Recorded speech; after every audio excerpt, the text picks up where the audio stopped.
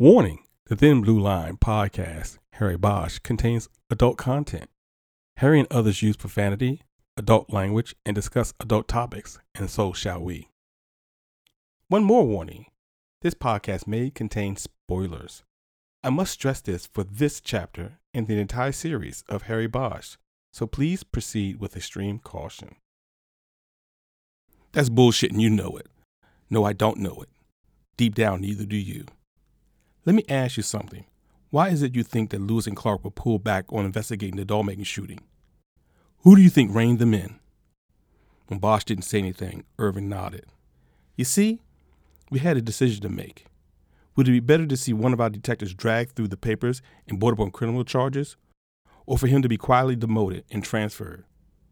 He let that hang there for a few seconds before continuing. Another thing, Lewis and Clark came to me last week with a story about what you did to them, cuffed them to that tree. Very brutal that was. But they were as happy as a couple of high school cheerleaders after an evening with the football team. They had you by the balls, and they were ready to put the papers in right then. They had me, but I had them. No, that's what I'm telling you. They came to me with a story about the bug in the phone. That's what you told them. But the thing is, they didn't drop the bug in your phone like you thought. I checked it out. That's what I'm trying to tell you. They had you. Then who? Bosch stopped right there. He knew the answer.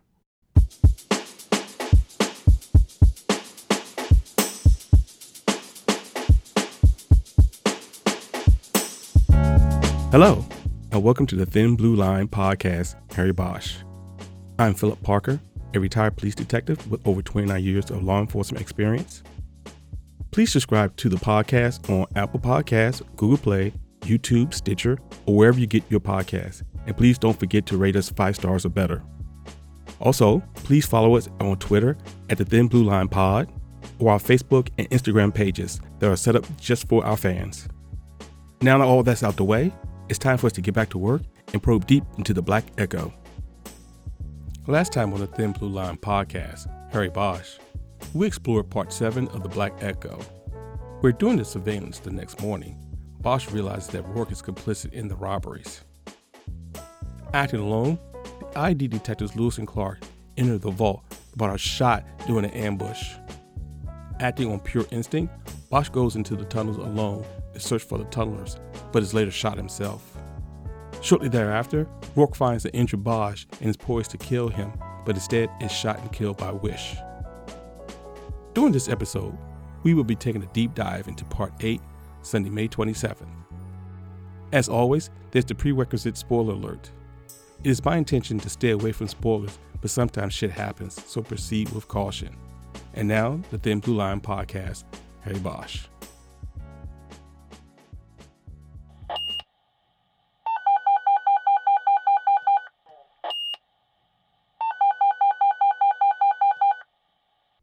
Let's open up the murder book and turn the page to the chronological record so that we can do an investigative summary of the information gathered thus far in this chapter.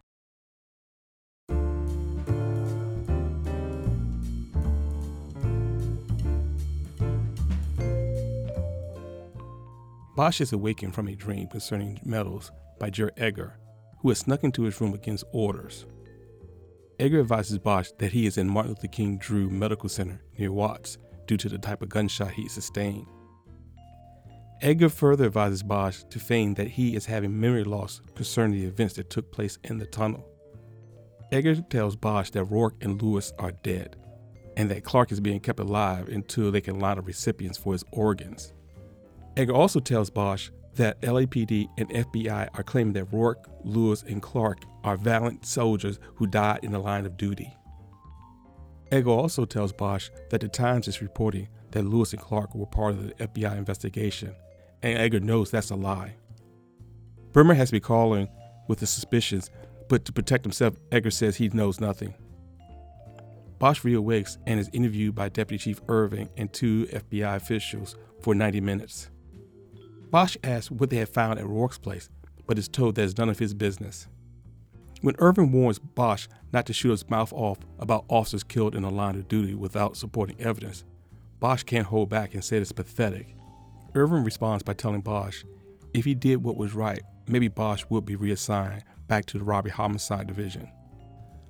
Shortly after the group had left, Irvin responds back to Bosch's room, utilizing the pretense of giving him a get-well card.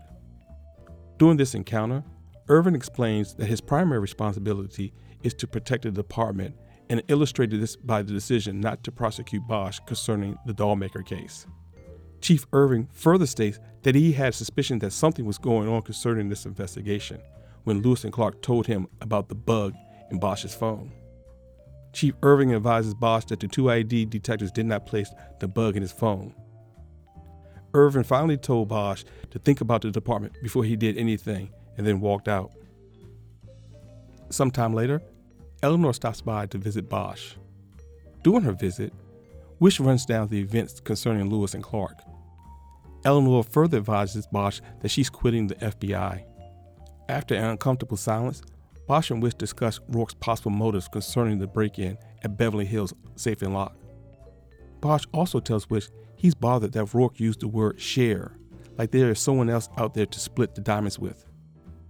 As Wish was preparing to leave, Bosch asked her not to quit and stay. Wish responded by stating she had to leave. About an hour or so after Wish had left his room and feeling restless, Bosch puts in motion a ruse to distract his IED watchman guarding his room. Upon arriving to the station on Wilcox, Bosch begins to review the case again, knowing that Rourke is the killer.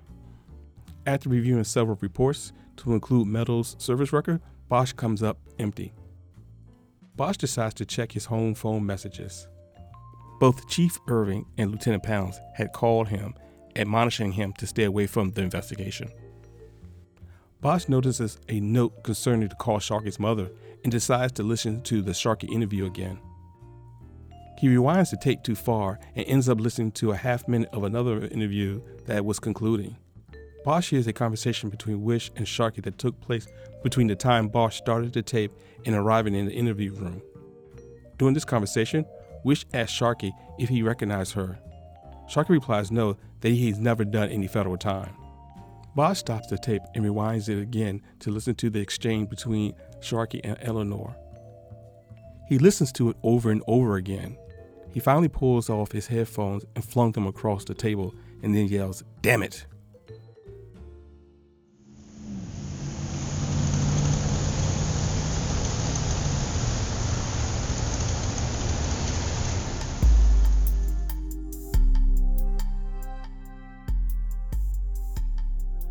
And that gets us to this episode's big idea. So let's lift up the yellow tape and examine the clues. For the defining theme of this chapter, Part 8, Sunday, May 27th, is Revelations.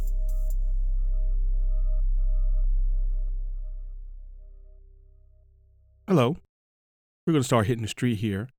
And we start this chapter by being in Bosch's head concerning a dream and the dream of the tunnels. And we kind of get a sense of what he was talking to the doctors at the sleep disorder and the type of dreams he's having. Again, some of those themes of who his namesake is. And what he's also he's actually thinking about one of the promises he made him and Meadows had together. The saying, remember the promise, Hieronymus. And that seems to be this over theme, this theme throughout the whole book. And some people probably say, okay, why did he get so involved with Meadows so soon? And for me, of course, everyone counts and no one counts. But it had, to me, a deeper meaning. But here's a guy back in the tunnels. Again, he had this promise to this guy. They would not leave each other in the tunnel. He would come get them. Because that's some things are worse than death. We talked about that in prior books. Prior chapters. And I think everyone knows where, if you've listened to this podcast, you pretty much know where I'm going to go next with this next chapter, this next portion. Jerry Egger, my boy Jerry. Jerry is Jerry.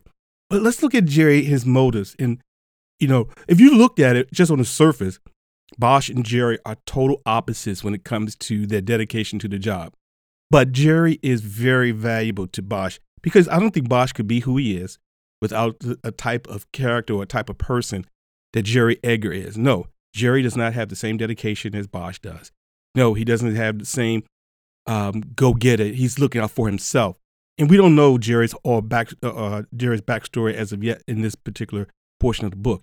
We just have him as a character who is not as dedicated. But as I was telling you before, I believe it was in episode 1 where we talked about my liking to Jerry Edgar because he said, look, I do my job, man. I do what I get paid for.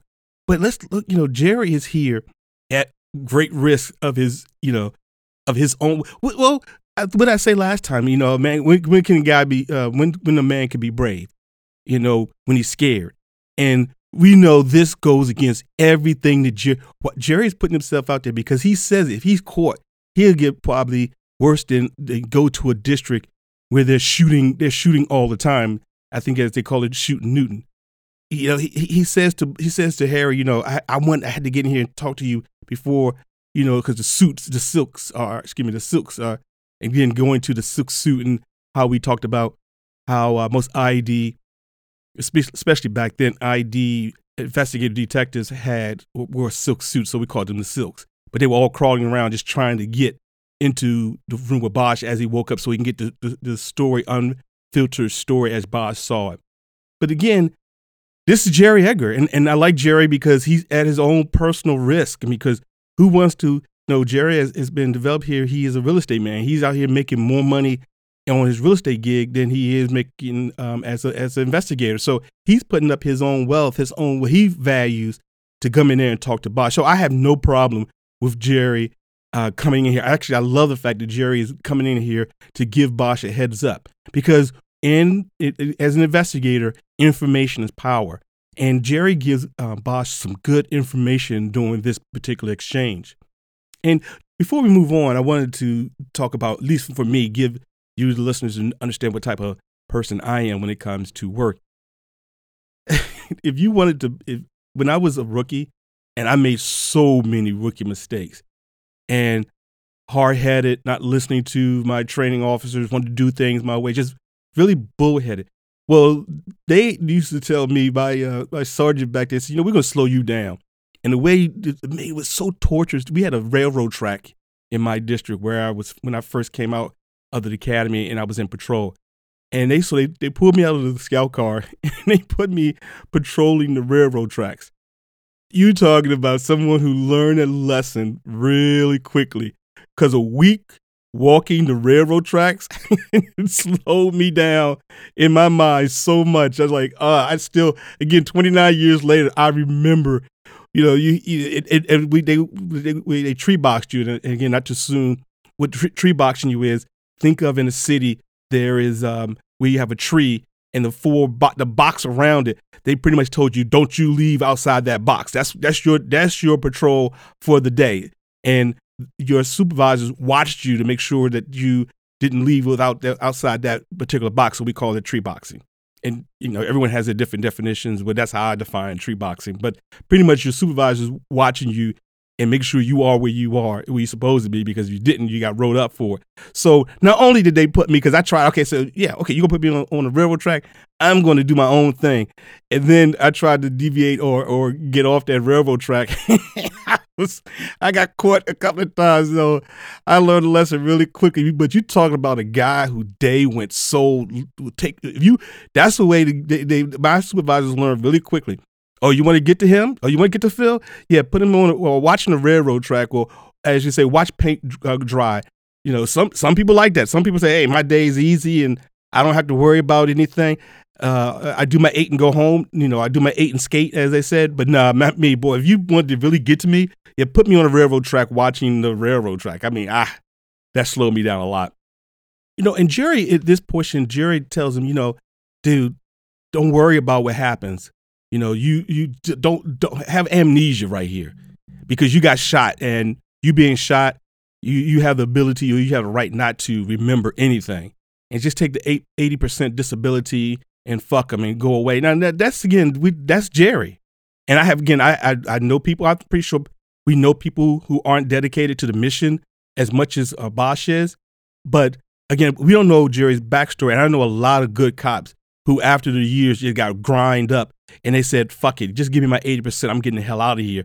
And again, that 80% disability, that goes with a lot when it comes to taxes and blah, blah, blah, and all that kind of stuff. But this actually tells you that Jerry really doesn't know Bosch too well. And I'm not sure whose fault that is, or can you put a blame on it, or is whose fault? Because at this portion of the book of Harry's story and his development, you kind of get a sense that he is a loner in a sense that he goes against the grain. He's going to do things his own way.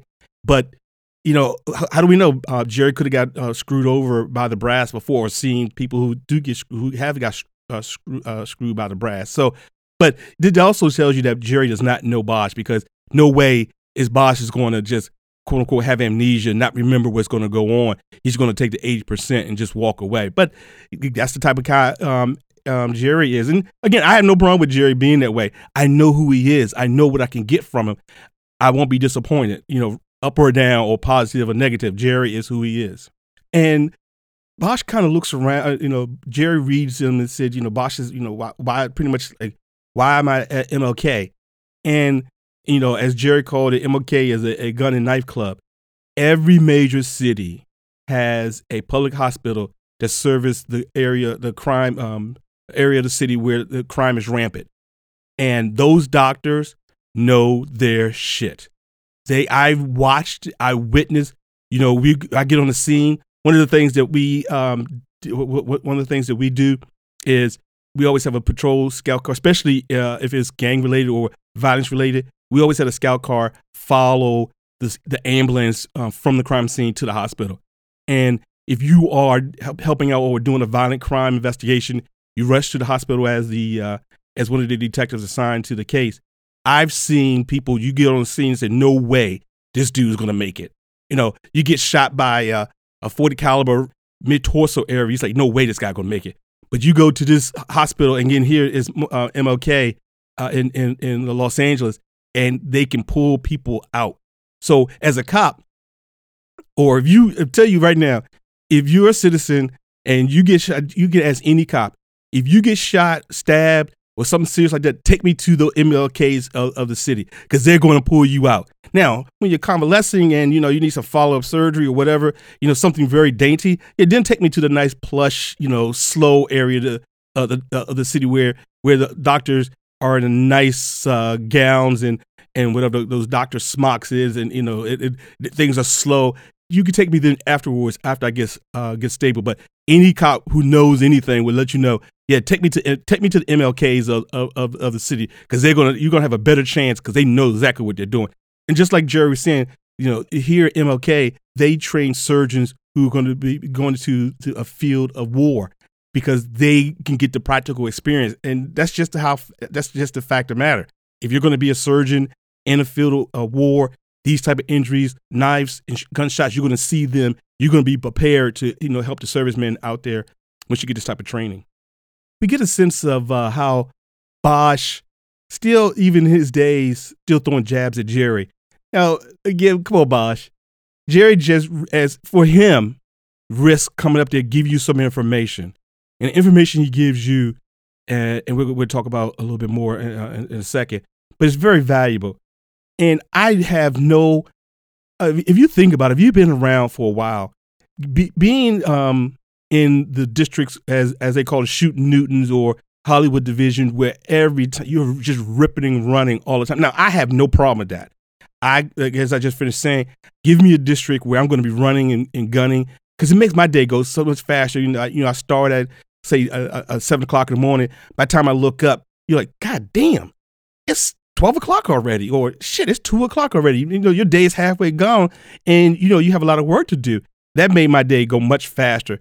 But I'll tell you right now, sometimes, you know, again, every district, every city has the same districts where, you know, things are, as quote unquote, the Shooting Newtons, or we used to call this one area, the Squirrel Chasers district, where pretty much the only thing they did all day long, and again, not really, but, you know, you go from the Shooting Newtons to a district where the citizens are nice to you.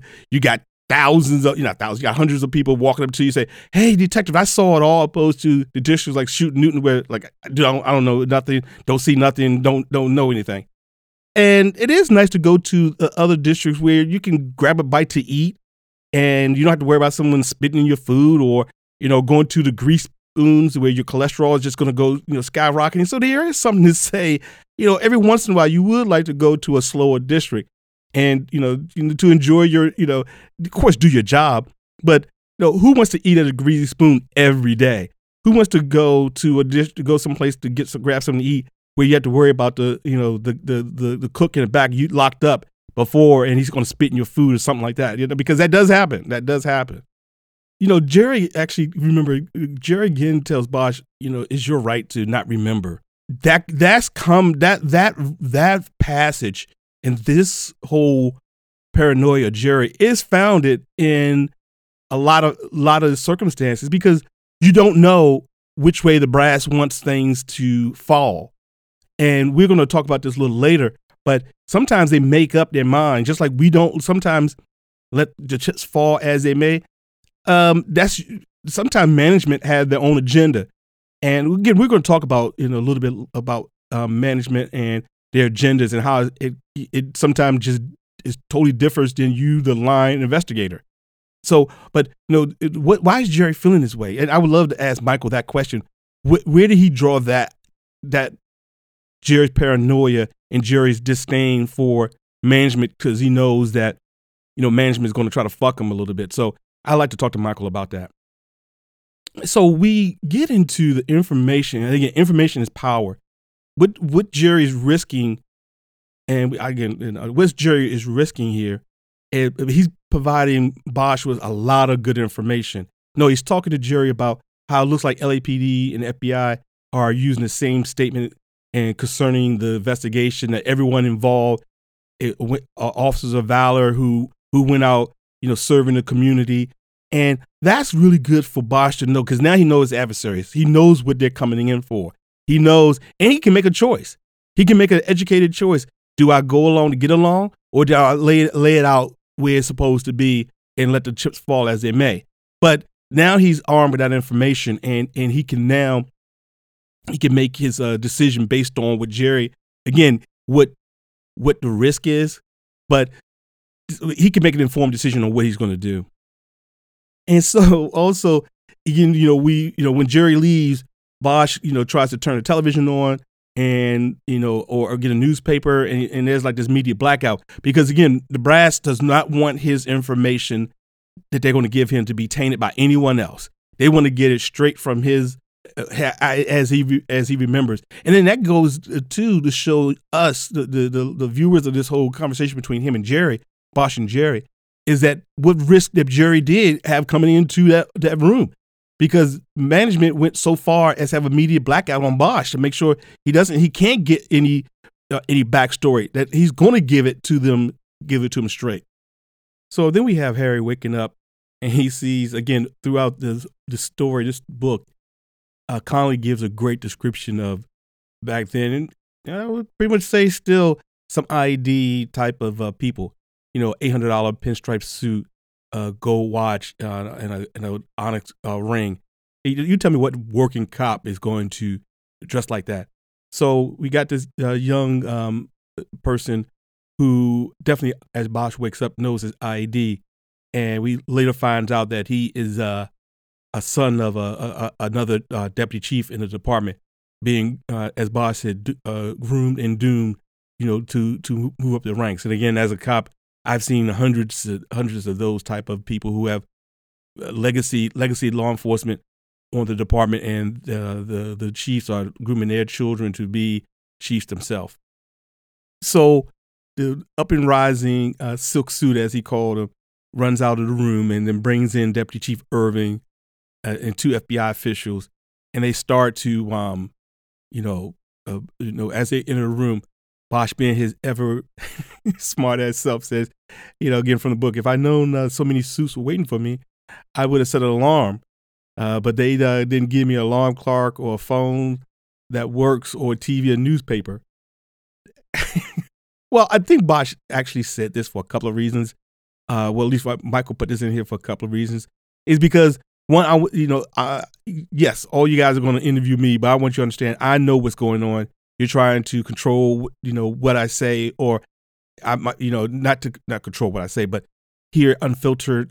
And again, they don't seem to know Harry because he's going to give it to him straight. He's going to tell them straight. So you didn't have to go on this media blackout. But what it did do, again, like I was saying just a little while ago, it gave Harry the information that Edgar, how valuable that information that Edgar gave Harry. The fact that mattered, all these people were coming in here, and so be prepared. And again, I like from the book, again, just this back and forth that Bosch is not afraid to engage in with the powers that be. Again, from the book, his deputy chief goes, "Let's do this from the top. Bosch, you start telling us everything about this deal from the moment you climbed in." And Bosch comes back over top and says, "You got a couple of days?" The fact that Bosch is given a statement without any, now most of the departments, officer involved shootings or in a line of shootings, you have to give a statement. And the fact that Deputy Chief Irving was there conducting the interview shows how important this particular event was. It wasn't just, again, there's no run of the mill, but no ordinary shooting involving officer. This was this elevated to where Chief had to come in. And the fact how Chief told him, said, "Look, I'm going to stop the tape here, but this is the last time I'm going to stop it. If you keep on being a smartass, then I'm going to have that badge of yours within a day or two." And that goes pretty much every department. Again, you have a certain time period in which you can get yourself together to then make sure that you have a clear, concise statement. But the fact that the chief is like, "Look, you're gonna tell me what's going on. You're gonna tell me what the hell happened," and you gotta like the fact that Harry, knowing, of course, he knows his rights, because you remember the time they were in the room with Pounds, and the first thing he said, he wanted to get some, he wanted legal representation. He knows his rights and everything, but again, he's like, "Look, I didn't do anything wrong. I'm going to just tell it like it is, and let the chips fall as they may." But I kind of like the fact how Michael puts us in the world of a cop making a decision right then and there to just lay out the facts and go for the truth. The fact of the matter that in this passage that is noted that no one is taking notes. And remember the very first podcast we did, my brother Alan, he pointed out the fact the officer's notebook is his lifeline. You got to write your notes down. And the fact of the matter that the only thing that no one took notes and the only thing they were going to rely on was the tape, because they wanted to make sure, hey, again, my opinion, my estimate, that they wanted to say, if he wasn't told the company line, then there's no other than this tape in which, quote unquote, the tape could get lost to discredit and or to validate what he said. So I thought that was quite interesting how Michael made that observance. So after he finished giving his interview, it was Harry's time to ask questions, and he asked about Rourke and what they found so far in the investigation. And Irving pretty much tells him in his fashion, no, that's not your concern that your investigation has been reassigned. And again, the fix is in. They're going to control this thing. They're not going to lay it out the way that he thought they were going to lay it out. And the fact that none of the other people in the room would meet his eyes, that their eyes got averted and they looked down and looked around, right there, it just tells you they knew that this was fucked up. But as fucked up as it is, they're going to still do what they're going to do to protect the quote unquote family.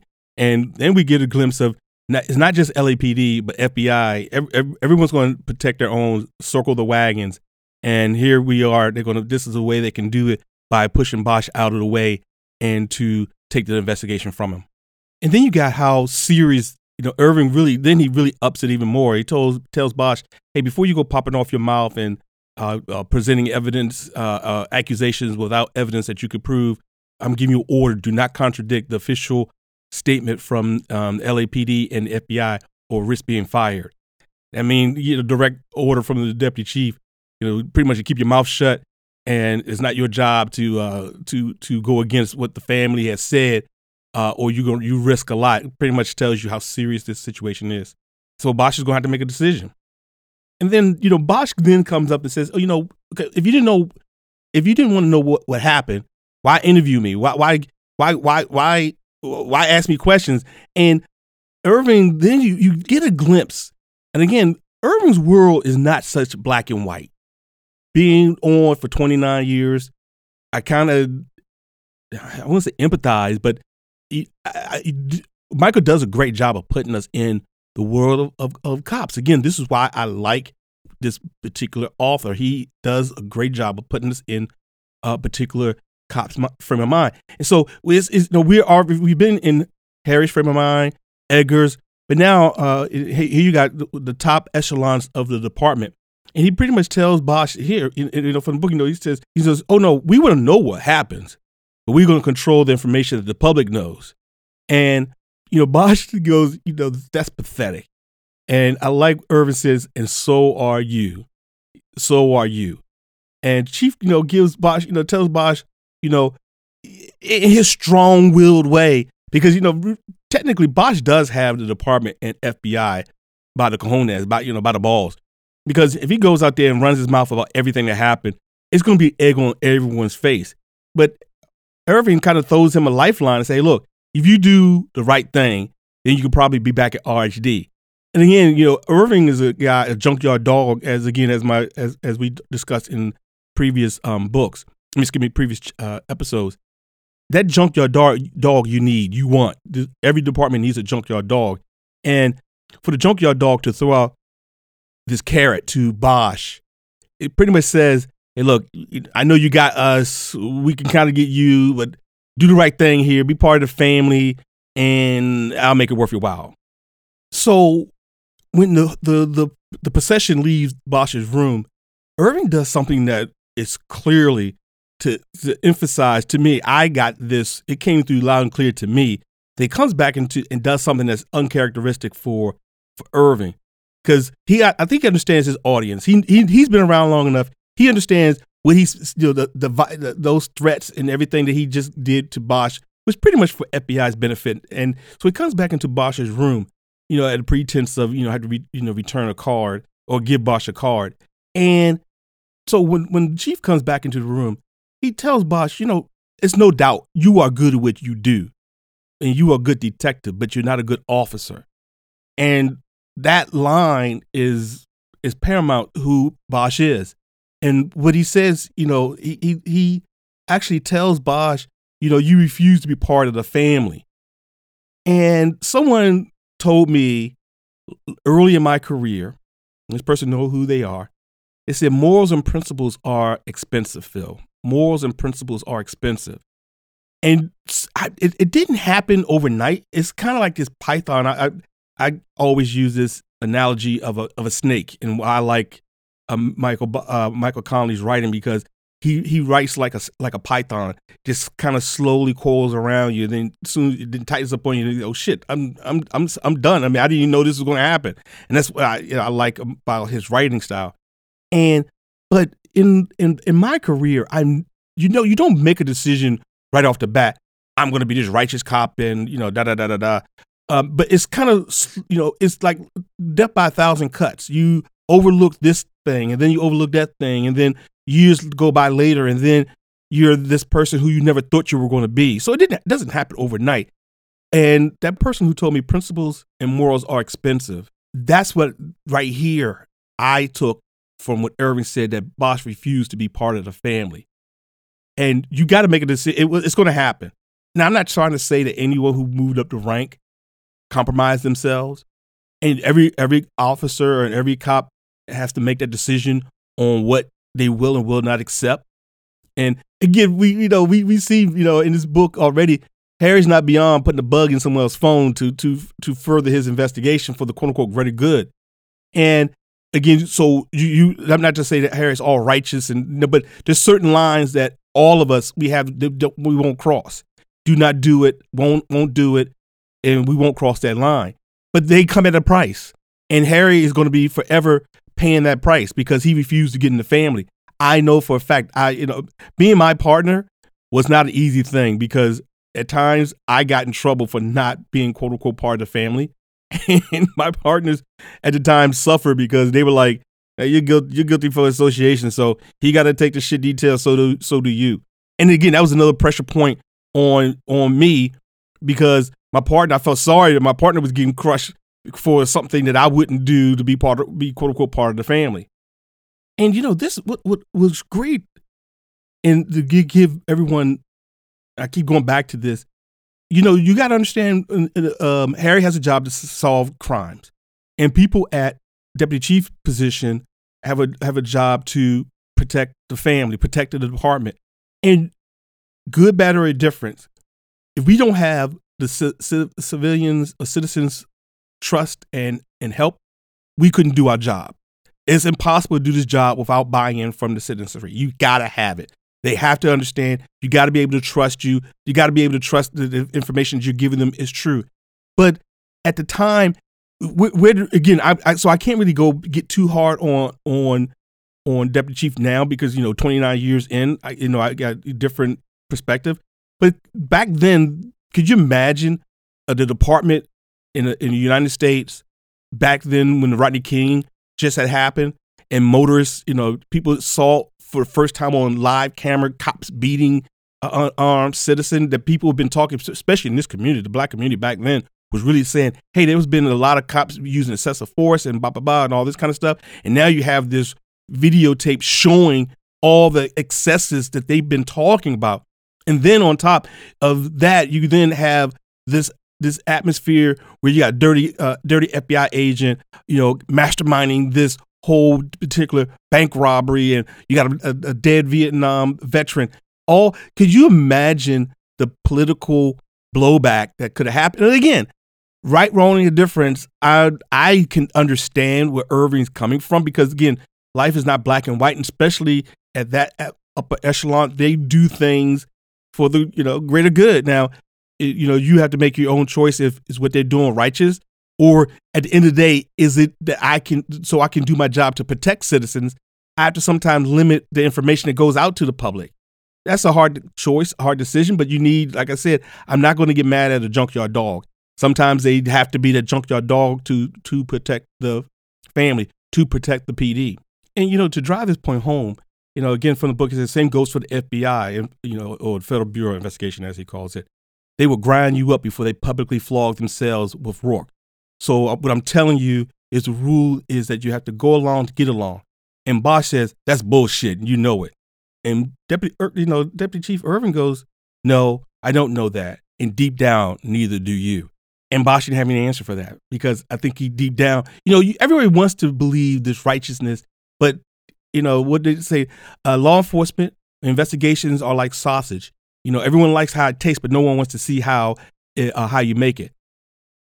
And then you really, really, really, really get into not only the importance of Irving coming back into the room to kind of plead with Bosch. He even gives, after Bosch said that's bullshit, he said, really bullshit? Who do you think stopped Lewis and Clark on that whole Dollmaker case? And now here's again the Dollmaker case, the omnipresent Dollmaker case. They've been talking about it throughout this book. Who do you think kind of pulled them back? It's the same me, pretty much. And when he didn't say anything, he shook his head like, again, he gave his example why he did it. Do we publicly flog a detective? Do we bring him through the mud on the criminal charges? Or do we quietly demote him and put him off somewhere like in Hollywood Division? Again, the greater good. And then, and he also gives another example. That whole thing that you did to Lewis and Clark with handcuffing him to the tree. Like we said, that's brutal stuff, which was.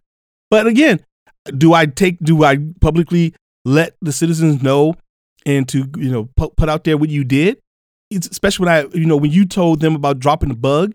The fact of the matter is that I know they didn't drop the bug because I checked it out. Bosch says, well, Irving says, well, they had you. And Bosch says, no, well, they had me, but I had them. He said, no, I checked it out. They didn't drop the bug on you. That's what I'm trying to tell you. And then Bosch goes, well, then he understood who dropped the bug on him. And again, Irving, tells him, think about the department. Again, think about it again in his junkyard way of being, even though he's a junkyard dog, kind of plead with Bosch. Dude, this is a mess. This whole thing is a mess. It's all fucked up. Think about the department. Think about before you do something that you might regret or the department might regret, think about it. And again, that's Irving's own way to plead with Bosch without, losing control or looking like he really need Bosch. to kind of plead with Bosch, like, just do what's best for the department. And that's going to have to be a tough decision for Bosch. I don't know. What would you do? Let me know. So in a fit of anger after Irving leaves, Bosch lashes out at a vase of daisies on the stand next to his bed.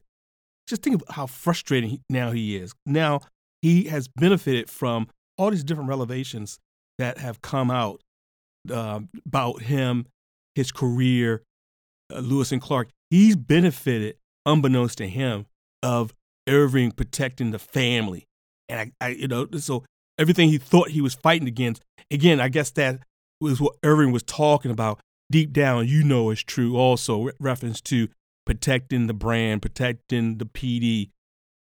So he's frustrated and he lashes out. And I think out of everything, as he's talking to himself, he says he's just not sure about anything anymore.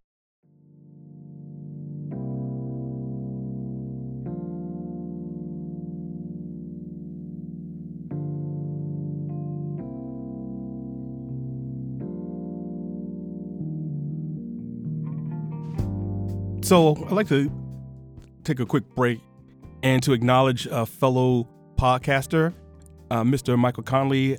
His podcast Murder Book is up and running right now. And I took the opportunity to listen to it. And I thought it was very good. I liked what he's doing. And it's very engaging already. I'm gripped already. And again, he doesn't stop. I love what Michael Connelly does. So I encourage all my listeners to go out there and support Michael Connelly and keep him excited to do different ventures and different ways to give us more content, because he can probably tell we are avid and ravenous Harry Bosch and murder mystery listeners. So go out there and support Michael Connelly.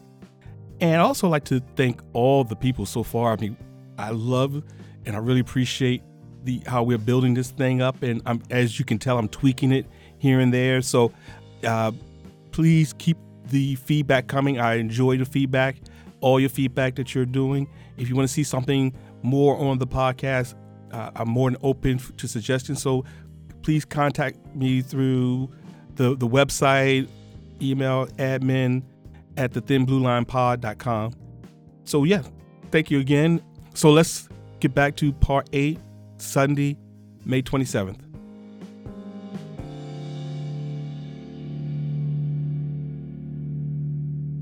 So then Eleanor comes to visit Bosch in the hospital room, and she tells him that, of course, she's been interviewed by her people, and she's put on desk duty until the shooting team finishes up. Again, that's just normal protocol involved whenever you have an officer involved shooting. You put on non-contact desk duty. But right off the bat, Harry has his sinking suspicions that things aren't the same with him and Eleanor. Bosch kind of, a little bit of banter, back and forth, kind of asks Eleanor, hey, what do you think that Rourke did with the diamonds? And she said she didn't know. But Bosch kind of also took it as though, well, she also doesn't know about him and her, what their relationship is going to be from this point on. And again, you get to see this tender side of Bosch. He cares about this lady. So during this conversation, Eleanor tells Bosch that she's quitting the FBI. And she says she can't go back to that squad. And the reason she can't go back to that squad because everyone knows now Rourke is dirty. And Rourke was her supervisor. And they work closely together. So everyone's going to have a suspicion like, well, if he was dirty, you must be dirty. Or why didn't you protect Rourke? Or she will always be tainted by Rourke no matter where she goes under the FBI for no matter where she is, or again, specifically that squad. And as anything else with law enforcement, your rep comes through the door before you. So before you go to a new assignment, people are going to call around and say, hey, who's this guy right here? Who's this detective? Who's this special agent?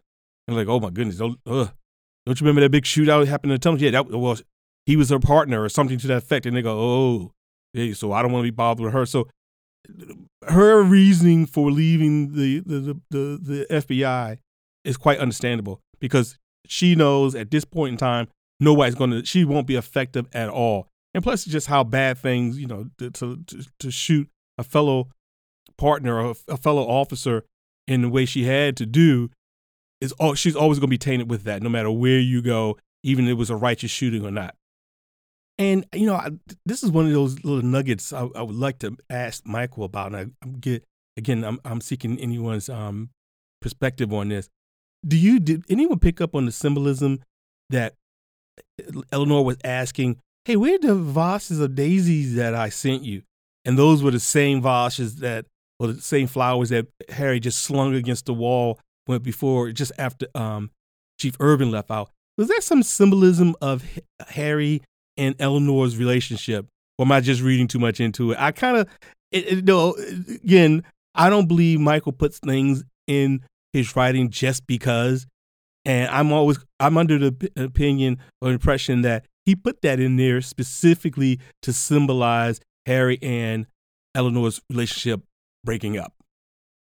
So doing Bosch, makes some comment, oh, the flowers aren't delivered yet.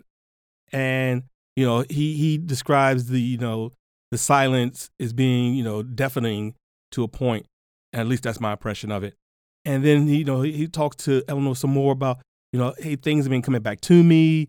And now, we see Bosch being Bosch.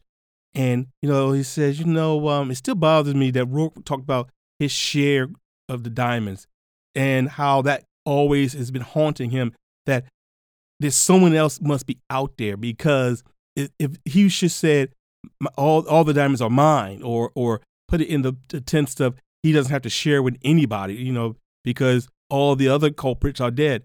So he talks to Eleanor about this, and she kind of just shrugs it off a little bit. And, we also see Bosch going there, quote unquote, going there with Eleanor.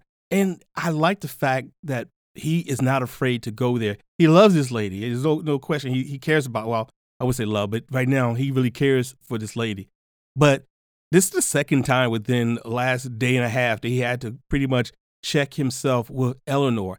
Because remember, when he first had the information from the VA hospital about Mellow's files and how it was sanitized by Rourke, he came back to the squad, to the surveillance, and asked Eleanor, how did you get these files? The ones you gave me.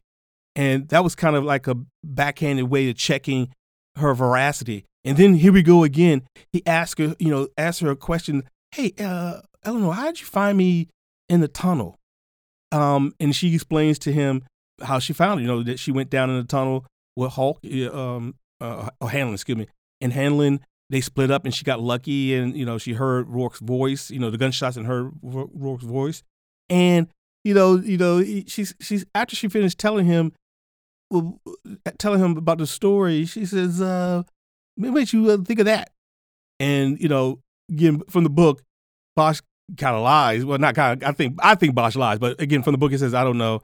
It just sort of came up. You saved my life.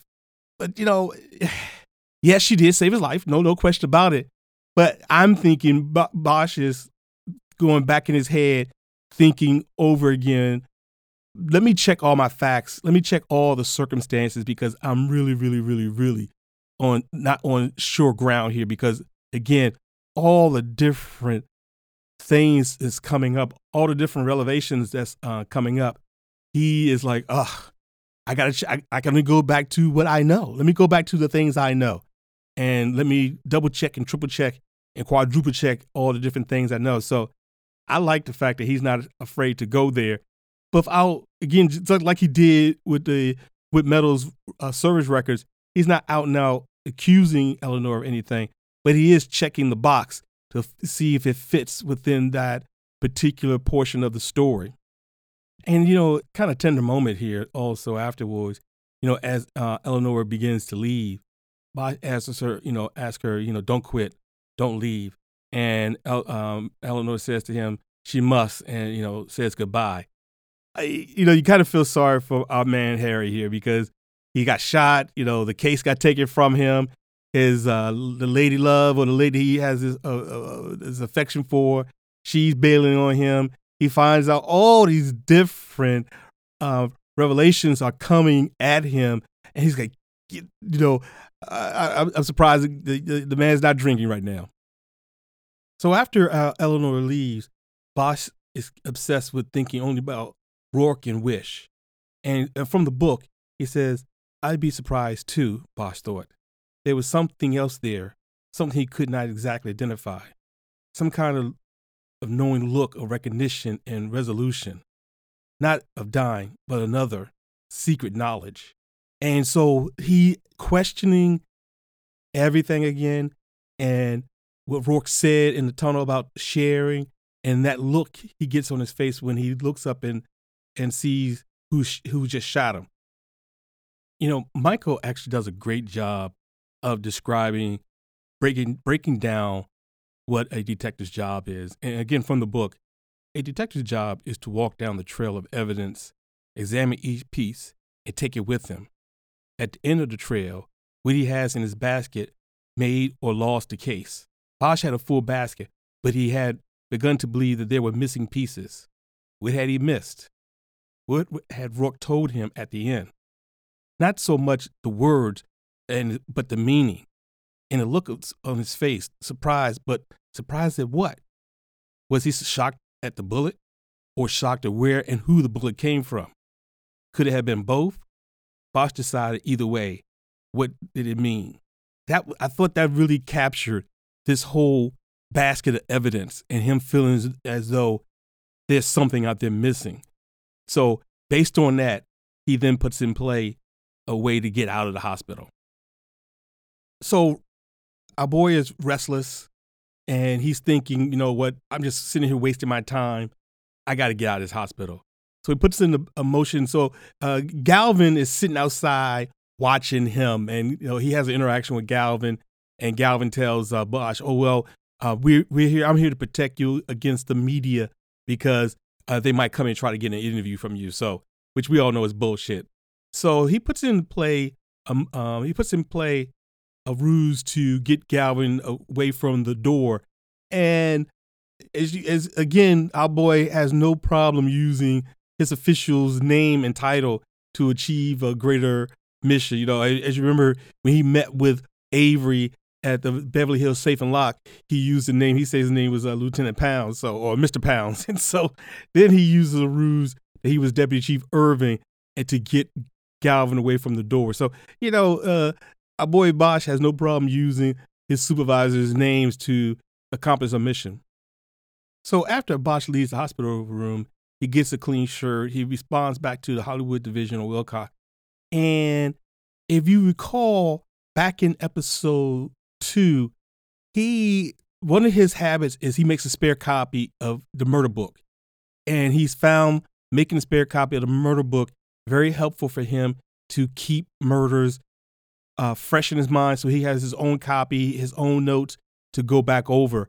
And here we go. That habit is helping him out here, because he can now, because the murder book is in FBI's possession. And so he's restless. He wants to solve this case, even though Irving gave him an order to stay away from it. Again, we see how our boy Bosch does not follow orders too well, but he wants to solve this case. You know, it's gonna gnaw at him. There's too many unknowns. But remember back in episode 2, I believe, also we talked about how fast word travels in a police station.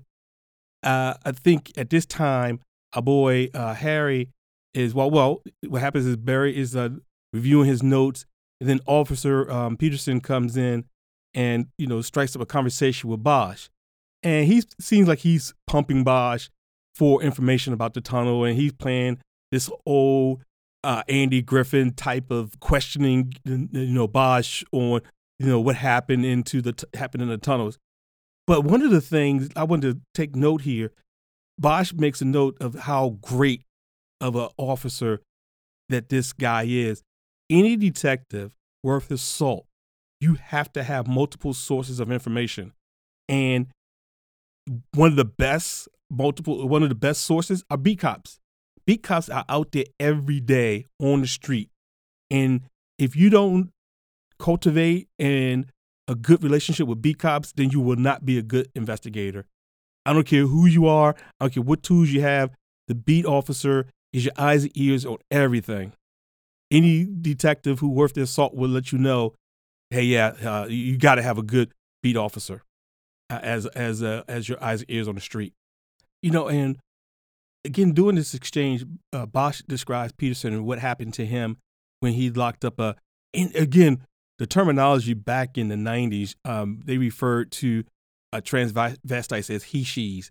And back then, the fear of HIV transmission from the gay community was rampant. I mean, I would be telling you lies that we had heard horror stories like the one Bosch describes that this officer went through about being scratched on the neck and thinking for 2 years had to sweat out the AIDS test to see if he was going to develop AIDS. I mean, those type of stories are prevalent in any big major city, and to include ours. It happened. And so, again, it tells you, terminology and ignorance back in the early 90s opposed to where we are now in 2019.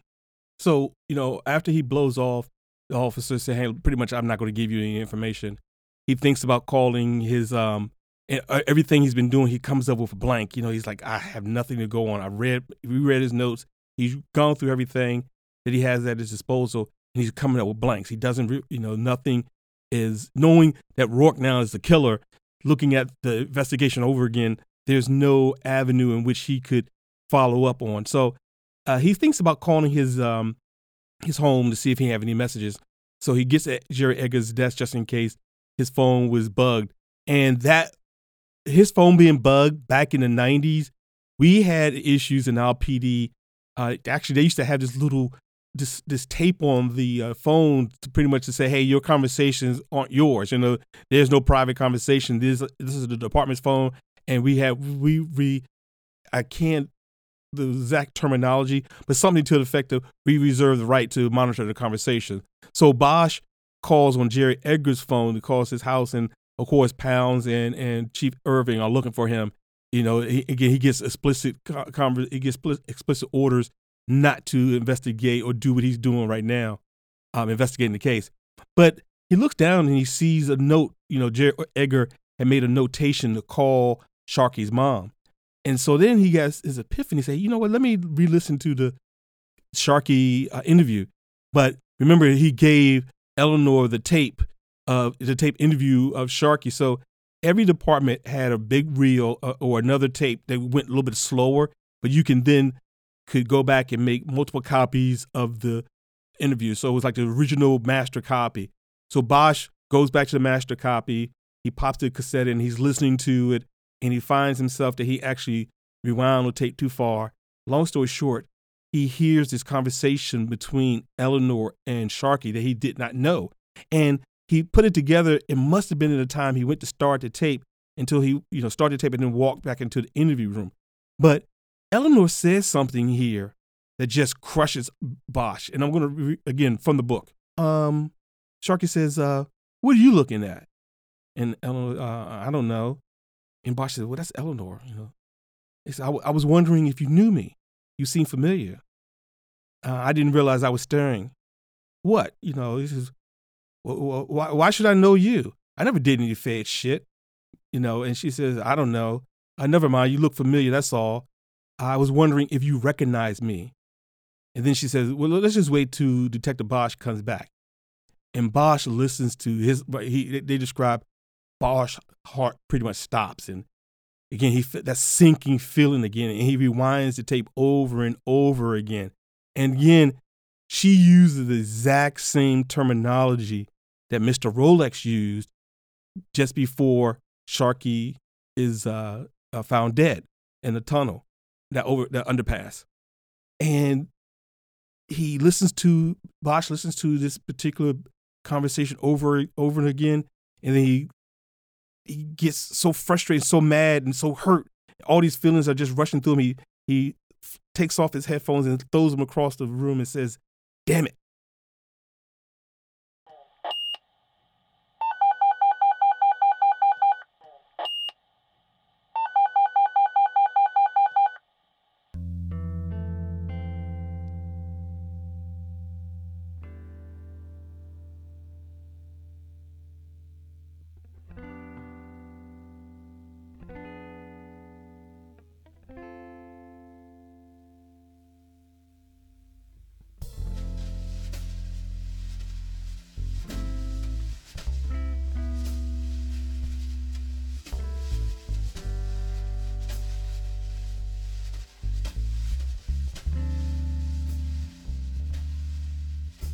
So my everyone counts but no one counts person in this chapter, part 8, Sunday, May 27th, is going to be, drum roll, Edgar.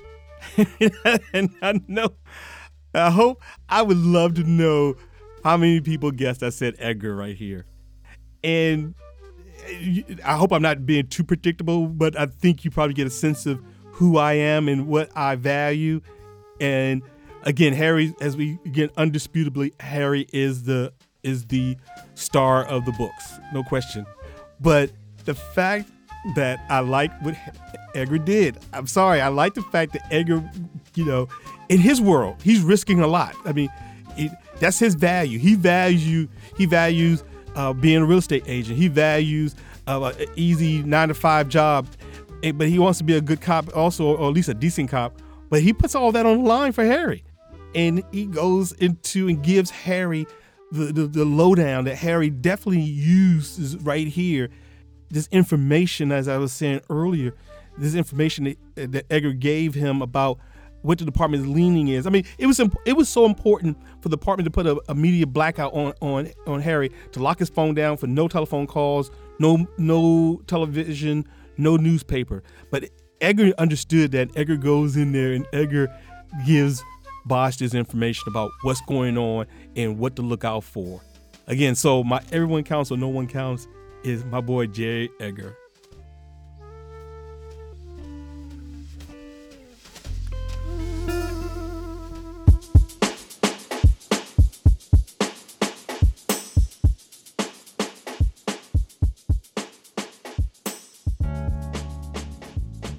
Well, friends, that concludes this episode, Part 8, Sunday, May 27th.